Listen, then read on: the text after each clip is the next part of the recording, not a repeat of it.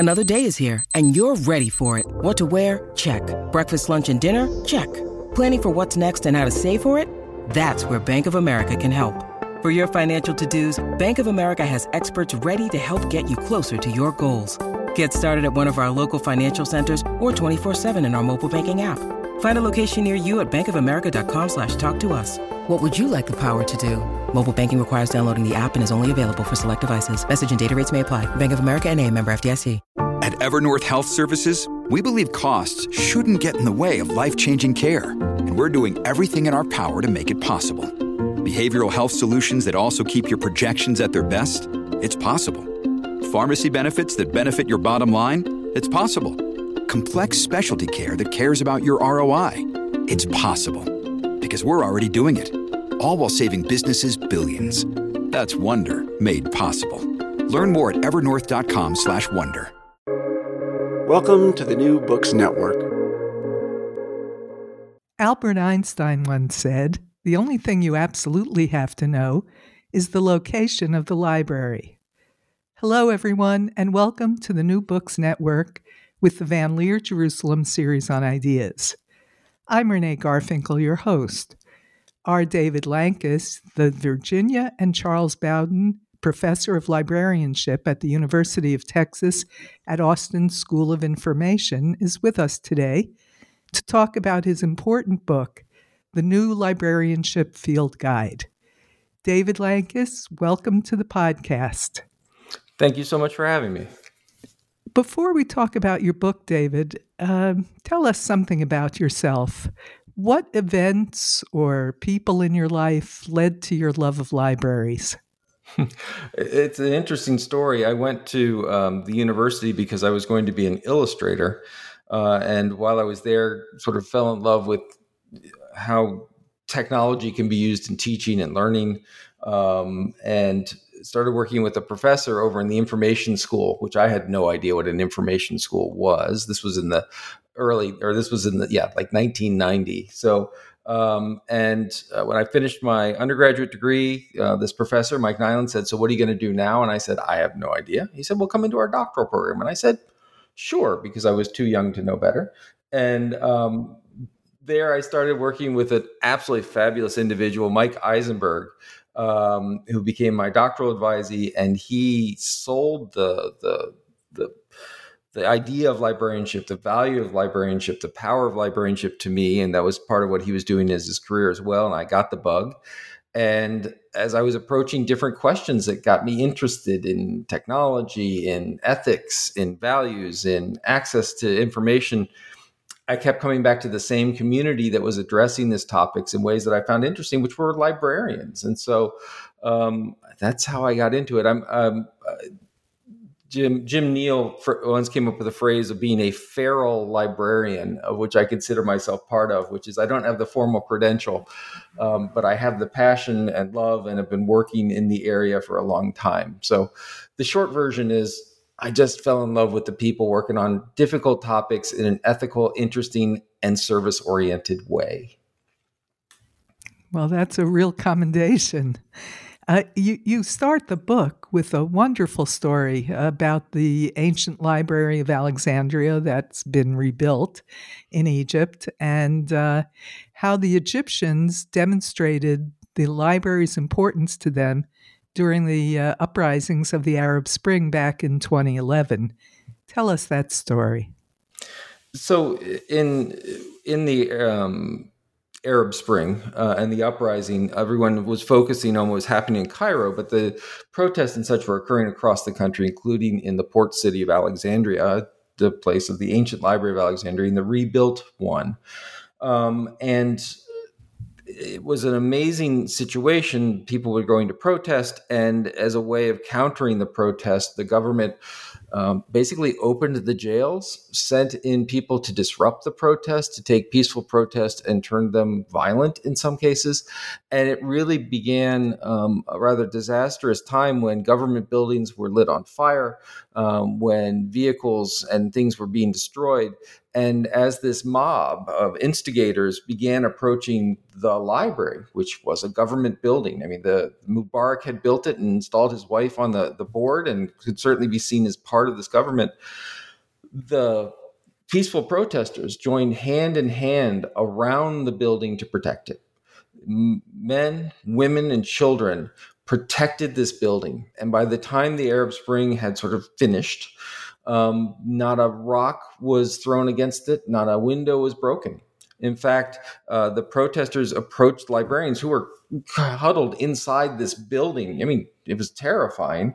And they knocked on the door, and the librarians opened it cautiously. And they said, "Is it okay if we put this, huge flag on the steps of the library?" And every day when the protesters would go out to march, they would put their hands on the flag on the stairs of the library in order to, say, "This is ours, and we've reclaimed this for the people." That is, to me, a story of when libraries work well. After the protest, after the Arab Spring, after Mubarak had stopped, suddenly mothers and cab drivers and all parts of society started walking into that library to learn about what was this social media stuff, what was this, Facebook and things that were used to organize. And it was really this reclamation of the library as a community asset and resource owned by and supporting and building the community. And the other part of that story that I tell is that it wasn't because this was an extraordinary group of people. Clearly, it was an extraordinary group of people. But the way they had built this connection to the community, the way they had built this loyalty, the way they had built this ownership was by doing their job, by answering questions, by providing resources, by being free and open to others. And so to me, it was just an extraordinary example of something that happens every day in libraries around the world, of connecting to communities, building ownership, and enabling those communities to do extraordinary things. It's a powerful image that you create. And the stereotype of a librarian is someone who answers questions, caricatured as a quiet, bookish, rather passive person who stays indoors and doesn't do much until she, and it's usually a she in the stereotype, is asked. But your vision of libraries and librarians is radically different. Tell us what that is.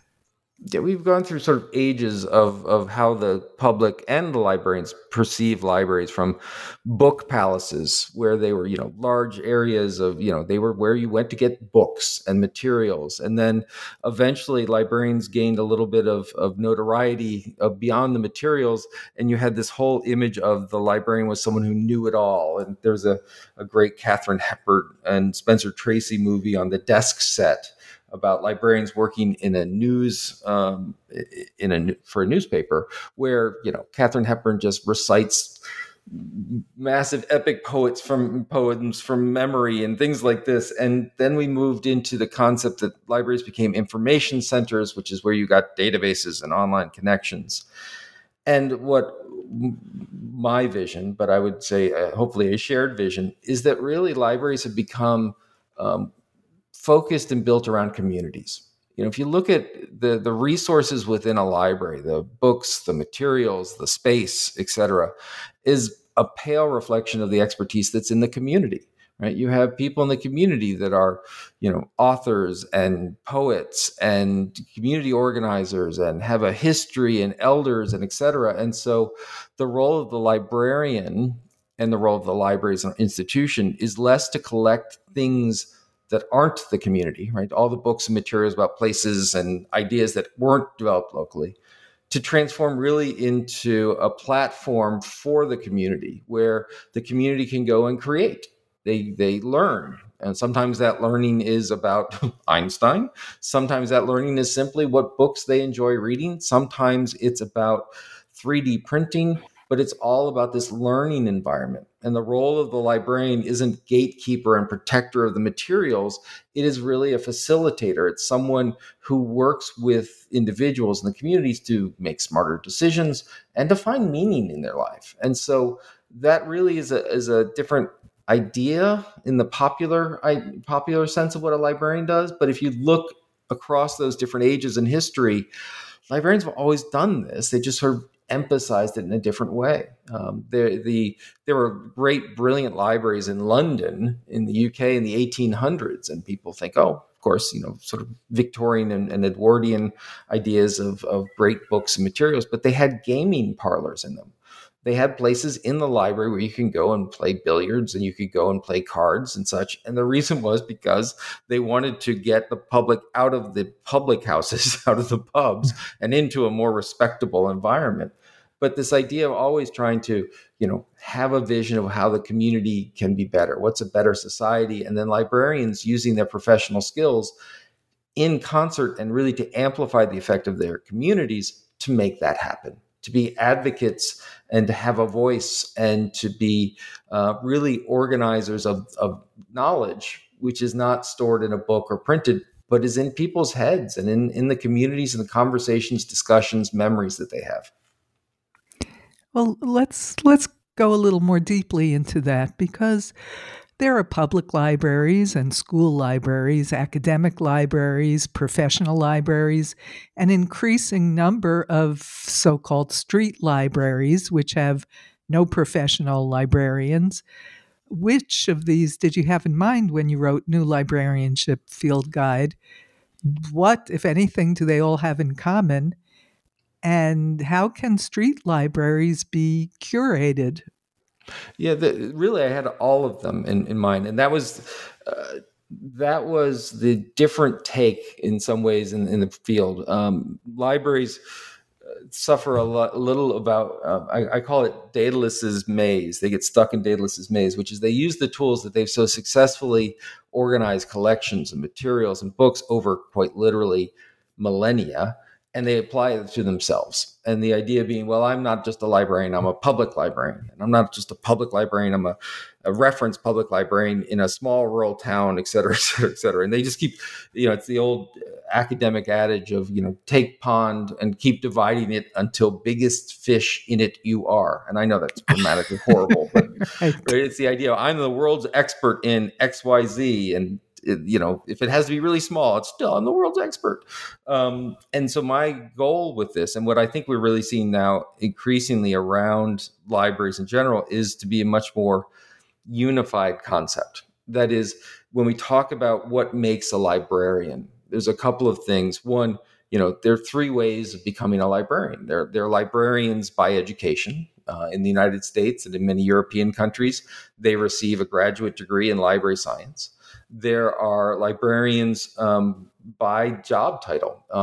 We have a situation not only in the US, but in many places around the world where you get hired as the librarian. And you may not even have an undergraduate degree, but you're the one who's going to be the librarian, and sometimes the postmaster, and sometimes these other things, but you're given this title. And the third one, which I sort of throw myself in, which is librarian by spirit. These are the people who really have this idea of service and connecting people to ideas, connecting people to information, regardless of their title, regardless of their education. So there are a couple of ways of becoming it, but what actually makes a librarian, regardless of whether they're working in a public library or a school library, or they're Katharine Hepburn working in that business library, is a mission. And the mission of a librarian is to improve society through facilitating knowledge creation in their communities, which is just a big fancy way of saying librarians make the world better by helping people learn. They do it by the methods they use in order to enact that mission, right? Because lots of people have that mission. Teachers have that mission. Publishers have that mission. Google may say it has that mission. But how do they do it?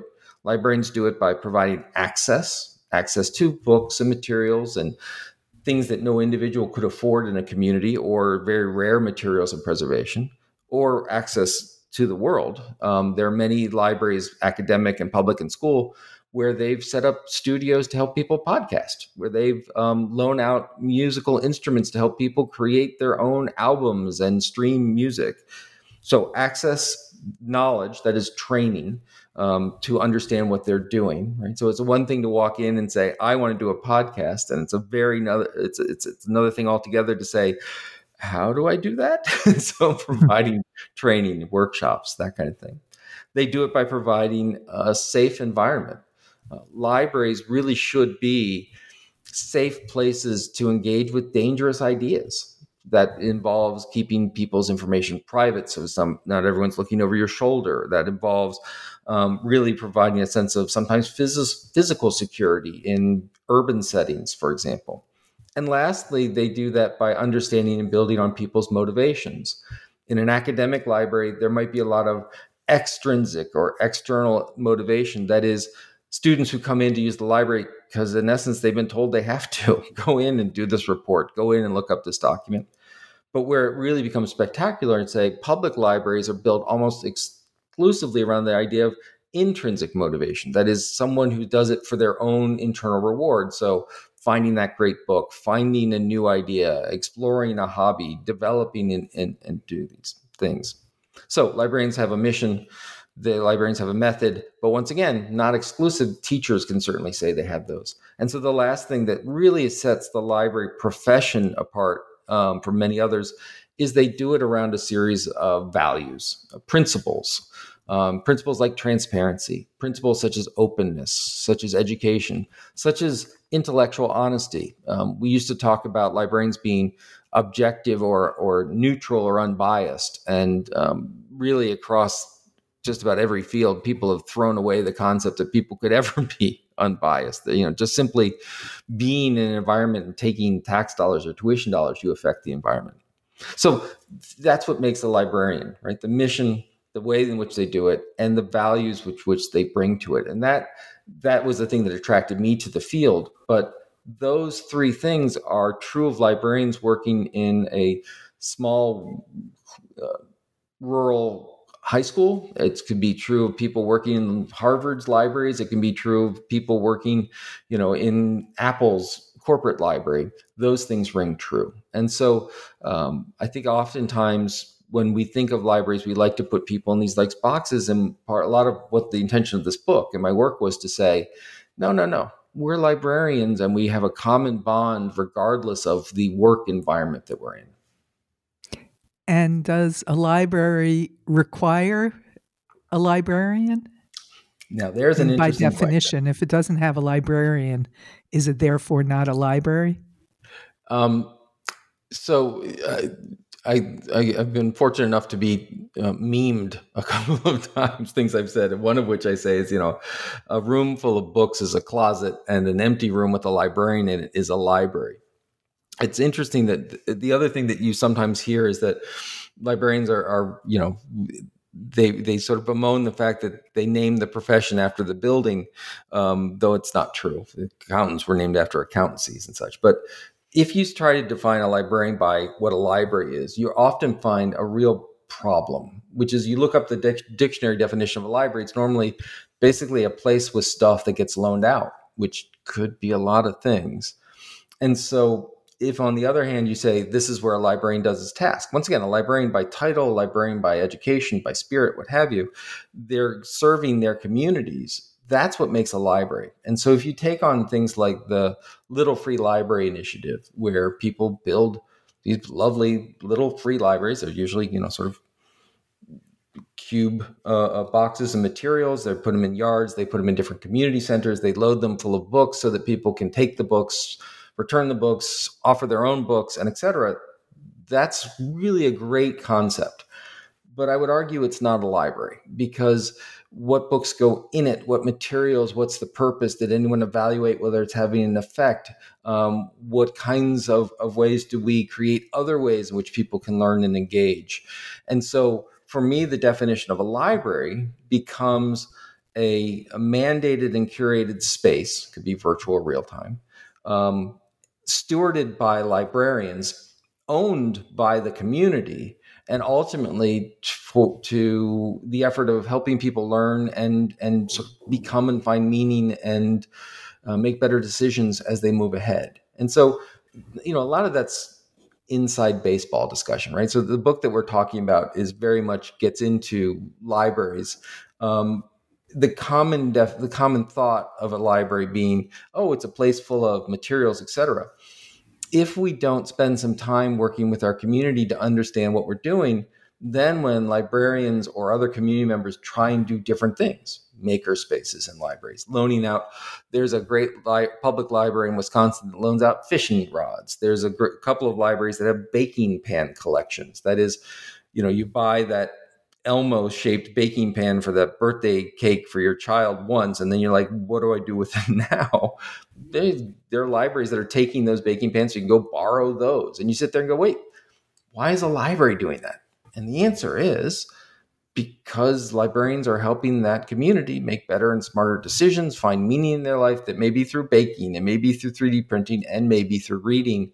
And that's the common thread that really holds them together. And so by reconceptualizing libraries beyond a sort of stereotype of it, it really allows libraries to have a much greater impact in their community and be a much better resource for that community, whether that community is a school, a business, a township, or what have you. One might legitimately ask, and I'll be a devil's advocate here to ask it, why do we need libraries in the internet age? It's a great question. And it builds right on that idea, which is, once again, if you define a library as a place with stuff in it, you don't, right? There's plenty of places to get stuff.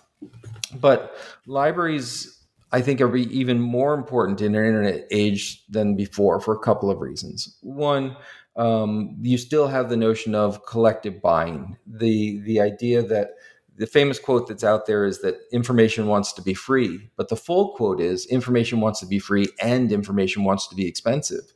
That there are resources that no individual could afford to get to, or that different parts of that community may not be able to afford to get to. So that's a purpose, which is to sort of take, whether it's tuition dollars or business dollars or tax dollars, and buy things for the good of the community that no individual could afford, or different parts of the community couldn't afford to access.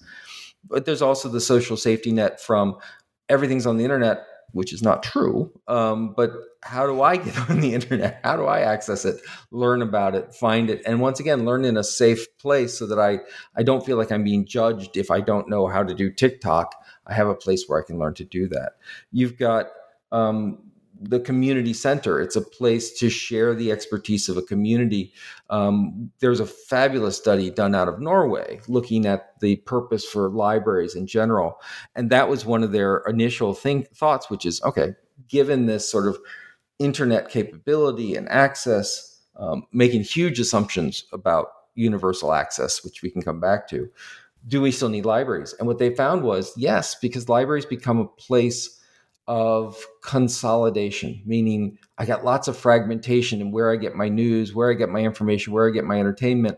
A library can be a place to help me make sense of that and pull it together. It's a community space. Oldenburg wrote extensively about the idea of a third space. The first space being where you live, the second space being where you work. There needed to be a third space where you could be a community. And in the internet age, what we've seen is that many, many former community spaces have disappeared or been pulled back from. The piazza in Italy has increasingly commercialized. We've seen the idea of, you don't go to town hall to be a community, you go to town hall to engage in governance. You don't go to the police department to be a community, you go to the police department when you're interested in law enforcement and security and et cetera. And so there are very few places left where anyone can come into a public library and be there with everyone else and just talk about what does it mean to be together. Once again, in Scandinavia and Finland, the national law that enables public libraries includes that the library has to have a democratic mission, that it must reinforce and build community and civic education around democratic processes so that they host political debates, they host topical areas. In the Richland Public Library in South Carolina, they've had a longstanding programs called Difficult Conversations, and it's been about race. And before the pandemic, they brought 50 people together on a regular basis to talk about Black-white relations. They've had Black elders sitting right next to former white supremacists to talk about these kind of topics. And when COVID hit, they moved it online and they had a conference call with over 100 people having this conversation. Where else can those conversations occur but in the library environment? And it's not just because it's a building. it goes back to the role of librarian. It's a safe, civil place to have those different conversations. So there's, it's in the idea of, if you look at the library as an information center, you can certainly ask that question. But if you look at it as a community learning resource and aspirations, it becomes more important than ever. I mean, that's the other thing, is that back in the Dark Ages and the Middle Ages, great cities, to show that they were great, would build great cathedrals so that they could bring pilgrims on religious sojourns. We don't build cathedrals in many parts of the United States, certainly, but around the world. But we build cathedrals to knowledge called libraries. You look at the brilliant libraries in Oslo, you look at the brilliant, amazing libraries in Taipei, you look at some of these great things. There is much a statement about a community wanting to be great and learned and smart as they are a functional space for collections and gathering. So there are all sorts of reasons where the internet has made the library more important. I mean, there's the other part, is that it's also made the librarian's job easier back in the day. So I mean, pick the day you want, but let's go back in the 1980s. If you wanted a document, you might ask a library, and they might have to do lots of searches and sort of scour the world and then get it through the post service and hand it to you. These days, you go to Google and you type it in and hope for the best. Well, that allows librarians to not worry about all the document delivery stuff and get right to the discussion and the interaction with the community member about what they need and where they can go from there. I'm rambling a bit, but clearly I could spend about 5 hours on why we need libraries, but I'll stick there for a moment. Well, you made a very good case for a statement in the book that struck me, that libraries create a civic environment, because it's true, there are no other similar civic environments in the world we live in. But libraries were once called the People's University. Do you think it's still the People's University? And also, maybe you can explain what that actually means. Right. So the notion, and you've also heard it referred to as the agora, which is sort of back to the Greek idea of community marketplace and coming together, but it's a marketplace of ideas. And the University of the People means that when universal public education first happened in the United States, I always like to say, when we created childhood, right? We got rid of child labor, and we invented this sort of area of protection around people under certain ages. And we created universal public education. The idea that part of the responsibility of the state, the government, was to educate its populace. And that was founded, once again, in the larger concept that a people that govern themselves need to be educated so they can do it well. Parallel to that effort was creating public libraries. Melville Dewey, which is an interesting character in this story, but Melville Dewey once said that a public library was a co-equal educational institution to public schools. When Carnegie was building libraries around the world, one of the reasons he was building it was for the notion that adults could go and learn and become educated outside of the school systems, that it was an important effort, once again, to have a people who govern themselves need to be educated and learn about it. And one of the fundamental differences you see between, say, a university setting is that it's very much inquiry driven. That is, when people go into a library to learn, it's not, well, you go into this booth if you want to be an engineer, and this booth if you want to be a writer, and this. It's, what do you want to know today? Let's figure out and find it, and let's see whether that's getting you in touch with another person, an organization, a website, a book, a material. And so the individual really drives an authentic learning experience. We see many libraries. I mean, there's a huge area of academic librarianship about how libraries support traditional learning of different topics and materials, right? So if you start a new course in civil engineering, you need to have materials and databases and journal articles and such that help that educational institution. In school libraries, we've seen this move from the idea where librarians were sort of checking in and out books to the idea of the library in schools. It's the largest classroom in the building, and it's the only instructor, the school librarian, that has every student in the building as their student.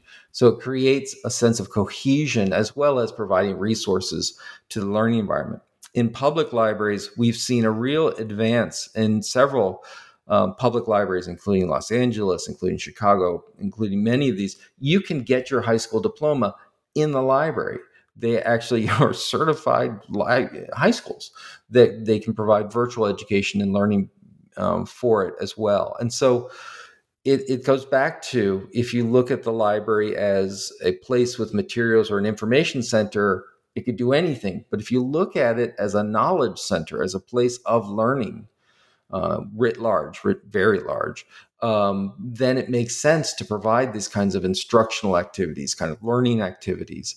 And it's built on people's passions and interest, as opposed to some universal statement of, this is the outcome you must achieve, this is the academic standard that you must meet. It really becomes a wide open space. And so a university, not the academic institutional view of it, but the university as the idea of a learning space that is very much about education as opposed to specific training or the idea of career preparation.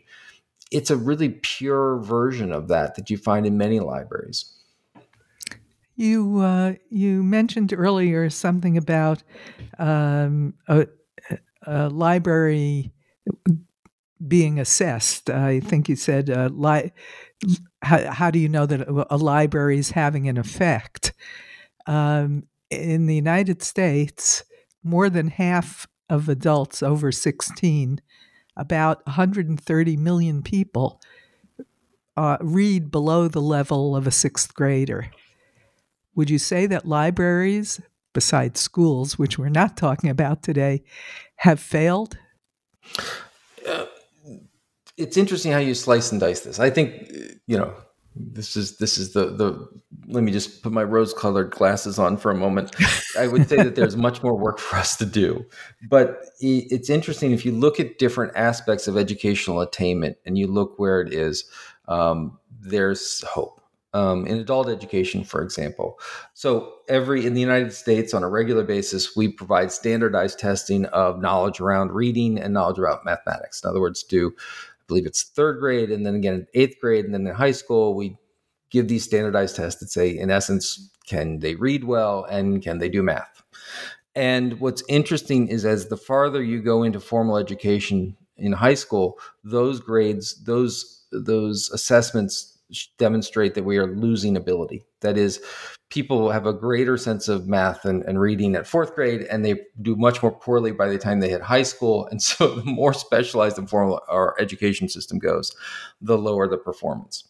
What people don't know is that after high school, those tests are still given to random folks. And so there's a look in college and then look in career. And so if you take science, technology, and engineering and mathematics, STEM, as one example, what you find is fourth grade to eighth grade to 12th grade, you see a decline in expertise among students, mastery among students.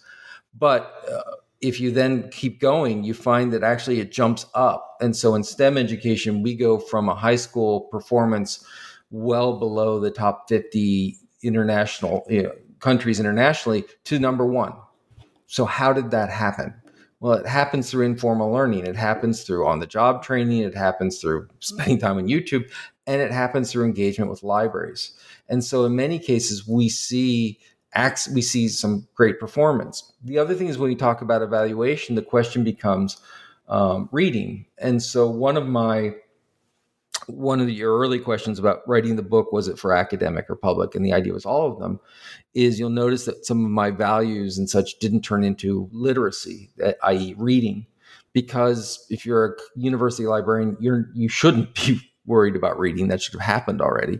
But you are worried about sort of attainment and learning.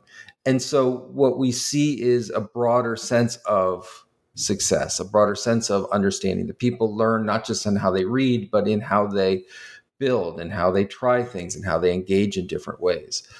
Literacy is, I think you've identified a really crucial issue, which is, we know that if students are not in the United States, if students are not reading at grade level by grade 4, the odds of them actually completing high school goes way down. And if we know that in many populations, regardless of demographics, not attaining a high school degree greatly increases the chance of incarceration, of people going into prison. And so literacy, the ability to manipulate and understand, whether it's text, whether it's math, whether it's media, is essential. And libraries play a role in formal education and informal education. And yes, we can do a better job, but we also have to look at what the resources are to make that happen. Well, you mentioned architecture as well, and that since we don't build cathedrals anymore, a library that looks like a cathedral or a Greek temple indicates the value that we ascribe to libraries and wisdom and knowledge. Many libraries in communities that do the things that you've been talking about are storefronts in neighborhoods or boxes in old containers that were once shipping containers, or maybe sculptures in gardens that also have some shelves and are works of art that fit into their environment. What do you think is the important sort of the subtext of the particular architecture, if any, of a library? I've had some great conversations with architects. It used to be that librarians and architects were sort of enemies because the architects wanted to build these beautiful mahogany places with wood paneling everywhere and marble. And the librarians were like, we want everything on wheels and nothing that will stop a Wi-Fi signal. But architecture has gone through its own revolution and iteration. And talking to architects, you ask them what they do. The answer is we study what people do, how they're learning, how they're working, what their day-to-day world is. And then we put walls around it appropriately, as opposed to we figure out what the walls look like and then people accommodate the space. And it's very much how librarians have started thinking as well, which is rather than saying this is what a library is, period, done, enough said, it starts with what does our community need and how do we build a facility, if that's necessary, to fulfill it. And so example was in the Dallas, Texas. The Dallas, Texas has a main library in downtown Dallas and a huge number of branches out around in different communities. And they had gotten some major funding to go and revamp the physical spaces of these branches. And the director at the time, Corinne Hill, who's now director at Chattanooga Public Library, sat down, and as they were talking about how to design these branches, they had this document that was put together by the former librarian that said, this is what a branch looks like. X number of square feet put to a desk here, et cetera. In other words, a template. And what Corinne did is she threw away the document and said, all right, what does this community need? Because this suburb, this small urban enclave, for example, has a really strong arts and visual arts community to it. And so instead of saying, how many shelves do we need? They said, where do we put the gallery space for the community to display and do shows? In the Cuyahoga County Public Library, which is the sort of suburban ring around Cleveland, they would look at different communities, and they looked, for example, within a primarily African-American community, and they said, yes, they need books and resources, but they also need, from the community, they need places to capture elders' knowledge. They need places to build and do business development. They need different things than, say, in this community, which is very much about popular reading. And so the idea that libraries have standards and templates, which was very 1800s industrial model, has gone out the window, and it's much more about, instead of talking about the library or even the future of libraries, it's the libraries. What does it look like in your community, and how do we fix it? I was just talking with a group of people looking to build a library in Ramallah, and they didn't start with what books do we have available. They started with what does this community need? What are they struggling with? What are they learning? How do they learn it? Then we can begin to build, working with great architects, what that space looks like. In Oslo, once again in Norway, they have built just a world-class, outstanding piece of architecture, which is their new downtown library. It became a brand new vision from what it used to be. downtown or main libraries in large urban settings used to be the place of last resort. It was like where all the reference books that people needed to get to once every 5 years went. And they said, no, this is going to be the downtown branch library. When they moved from their former space to the new space, they cut their collections in half. They got rid of half of the physical materials. And when I asked the director, I said, is that for future expansion? And they said, no, partly it's because there's more digital resources, but partly because we knew that from working with the community, we needed more space for collaborative learning environments, theaters, experience spaces, reading areas. We needed more places for people. And so that's what their library looked like. And then if you went to their branch in one community, which was an gentrifying area, there were lots of people with lots of resources and such, but they were living in very small apartments. That's how it turned out. And they needed a living room. And so the branch library there looked more like a coffee shop with literally a stage where they would have musical performances and such, and a really brilliant children's area on the second floor, which was almost more jungle gym than it was shelving, because they knew that that's what that community needed to. You drive 15 minutes down the road to another branch, and it was a book palace. They said this community needs and wants book materials. And so it was stack after stack, beautifully done. But the emphasis there was on collections. So just as architecture has shifted from this being a personal vision and statement of an individual as a creative act to this is a way of building a platform or tool to facilitate this kind of work or interaction, that's what we're seeing in public libraries as well. And so beautiful, beautiful libraries, because they're meant to inspire, but hopefully built around what function people want to achieve in that building. So we've gone from a place where architects and librarians used to be at odds to now very much on the same page, because they've adopted this concept of building around a community instead of building something and inviting the community in. You mention in the book that a library is a platform for lending and sharing. What's the difference between lending and sharing? So several years ago in the Ann Arbor District Library in Michigan, they built a new online system, a new catalog, right? So the piece of software that you go in, you type the book title and it says, here's the book. They had a member of the community come in, talk to the person who had built it and said, hey, you know how I can go on your system and I can find out if there's a book? The librarian said, yeah, we get that. Says, and you know how it tells you whether that book is physically at this branch or another branch? Librarian said, yep, I get that. He said, I've got a bunch of books in my house. Is there a reason that we don't just include my collection in your system so that if someone's looking for book XYZ, it says it's at Dave's house and he's willing to bring it in next Thursday? That's the difference between lending and sharing. Lending is the idea of you've got a resource, a collection, a bunch of stuff, and you lend it out. You let people borrow it, but it's borrowing it from a finite collection, which is owned by an institution or licensed by an institution. Sharing is the idea of, yes, you may have that, you may be doing lending, but you're also opening that up to community members, their expertise, their materials. And it's a very different world, because suddenly, once again, when you change your mindset from, we've got a bunch of things that we let people borrow, to our job is to help a community has a bunch of resources, some of which may be a collection of books, some of it may be a database, some of it may be expertise in accounting, what have you. Our job is to help the community get access to these things. It just is a broader concept. And it sounds nebulous and it sounds a little bit like I'm splitting hairs, but it really, think of it this way.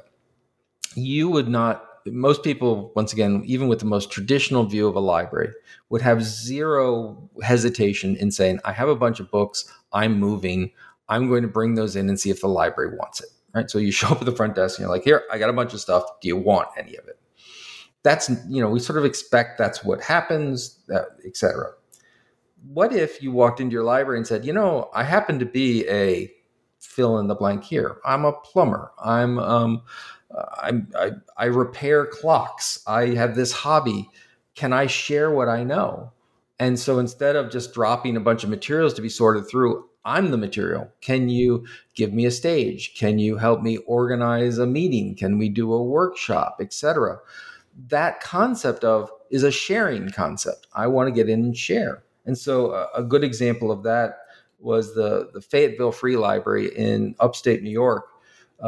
They wanted to take on the issue of STEM education and girls. Right? There was still is a longstanding demonstration that when you look at children's interest early in formal education, like first grade and second grade, there's about an equal interest in careers in science and mathematics among boys and girls. By the time you hit middle school, and certainly by the time you hit high school, you see a huge drop off in interest among girls in that field. And so there's a lot of how do we fix this? And so a lending view of that might be, let's buy some books on engineering, buy some books on STEM, make great displays among STEM, and loan it out, videos, etc. But instead, what they did from a more sharing idea is they created a summer camp so that girls could sign up and they would come into the library for a month in the summer. And while they were doing that, they were getting hands-on STEM. They were doing 3D printing. There's at one point they were creating catapults. And so people were walking through the library, these sort of, pom-poms were whizzing over their heads as these girls had created these things. But the instructors, the people who came in and talked about STEM, talked about careers in STEM, were women from the community, which included, people, professors and faculty at Syracuse University, but also fighter pilots at the local Air Force base that were coming and talking about the need for STEM education in that. And what's amazing about that is they're all community members. So when that camp ends, the people remain. And so the relationships they've created, the network they've created, the ability to call up the fighter pilot and say, I'm interested in this, remained. And so sharing is a broader concept, and libraries are increasingly getting into that concept. And it also comes in that it's a significant change in the underlying business model of libraries. The days when a library truly owned its collection, owned the materials it was lending, has really been over for about 40 years. Now, these days, libraries are spending more money on licensing resources, on renting resources, on getting access to online video services, et cetera. And so they're not lending things they own anymore. They're providing access to these things. And that's a sharing concept. And it also then allows what I think is fundamental and important, which is the community members can truly feel like they can contribute and co-own their library. Instead of it being a place they go and use, instead of a place that they go and consume things, the library can be a place where they go and they share things and they get access to expertise and get recognized for their other individual expertise. It becomes a much more communal, from the community route, way of thinking about how do we, once again, learn to make better decisions and find meaning in our lives. We can be an active part of that process instead of sitting and waiting for what the librarian decided to purchase. Finally, David, if you're describing wonderfully creative libraries, I would just like to get on a plane and visit them all now. Let's speak to the librarians and library community owners here who are listening. What are the best ways librarians can create that sense of ownership in their communities, from academic libraries to public libraries? Well, let me give a really specific answer to that, which is, of course, unlike what I've been doing for the rest of the thing. I'll choose Fayetteville Free Library for a moment. They, every time you borrowed a book, or, by the way, a e-reader or a sewing machine or what have you, they would give you a small piece of paper. And that piece of paper asked the question about, what are you passionate about? Which is an interesting thing, because not many people are used to the library walking, knocking on the door and saying, so what's your passion today? Are you willing to share your passion with the rest of the community? And so from that, when people would turn that paper back in, I have a passion in X, Y, or Z, they began building whole new services around that level of expertise. And as an example, a preschool teacher wrote that she had a passion in early childhood learning, and yes, she was willing to share it. She worked with the library to create literacy packets. And so a parent could come and check it out, and it would have a board book, and it would have some activity or toy related to that book, because early literacy instruction is the idea of creating an idea that a physical activity can be represented in a word. It's sort of a pre-literacy skill. And so you might read a book on things that go, trucks and cars, and there's a little toy in it, like a ball that you roll on the floor and it will roll back to you, kinds of things. They created astronomy kits that were not only did they have evening star watching, but you could check out a telescope. They created electrical kits where you could take out different things.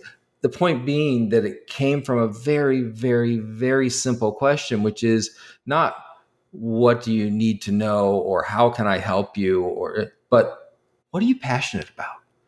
And it turns out that when you ask someone what they're passionate about, you get a very different level of engagement, relation, commitment, willing to try things. And from that small question, this library and many other libraries have adopted this, have created these astounding levels of service. In Pistoia, outside of Florence in Italy, they literally built their new library, the San Giorgio Library, as the new piazza, because the town over the years had built over their town squares. So they built it as the new piazza, and it had a wide open space. People could come in. It had a cafe so that people could hang out, eat, have some coffee. And the library had a staff of about 10 librarians who were sort of opening it up. But every weekend they would put on 50 different programs. Some of them were watching and critiquing movies. Some of them were metal and iron work. Some of them were cooking demonstrations. Those weren't the librarians teaching or doing those sessions. Those were the community members who would come in and share what they needed to know. And so when you look at libraries, going back to your first question about why did these people surround the Library of Alexandria so it wouldn't be damaged, it's because that was their library. And the more we can build it, more people see themselves not simply consuming or using it, but sharing and being part of it, of advocating and gaining power and gaining new ability in those communities, the better our libraries can be and the better our communities are going to be for it. David, you've given us a new way to look at an historic institution. We'll never take libraries or librarians for granted again. Thank you so much for coming on the show today. Thank you for having me. I really appreciate it. And thanks to our own favorite librarian, Bela Pasikov. If you've enjoyed this conversation, please subscribe to the Van Leer series on ideas on Apple, Spotify, Stitcher, or your favorite podcast platform. Bye-bye.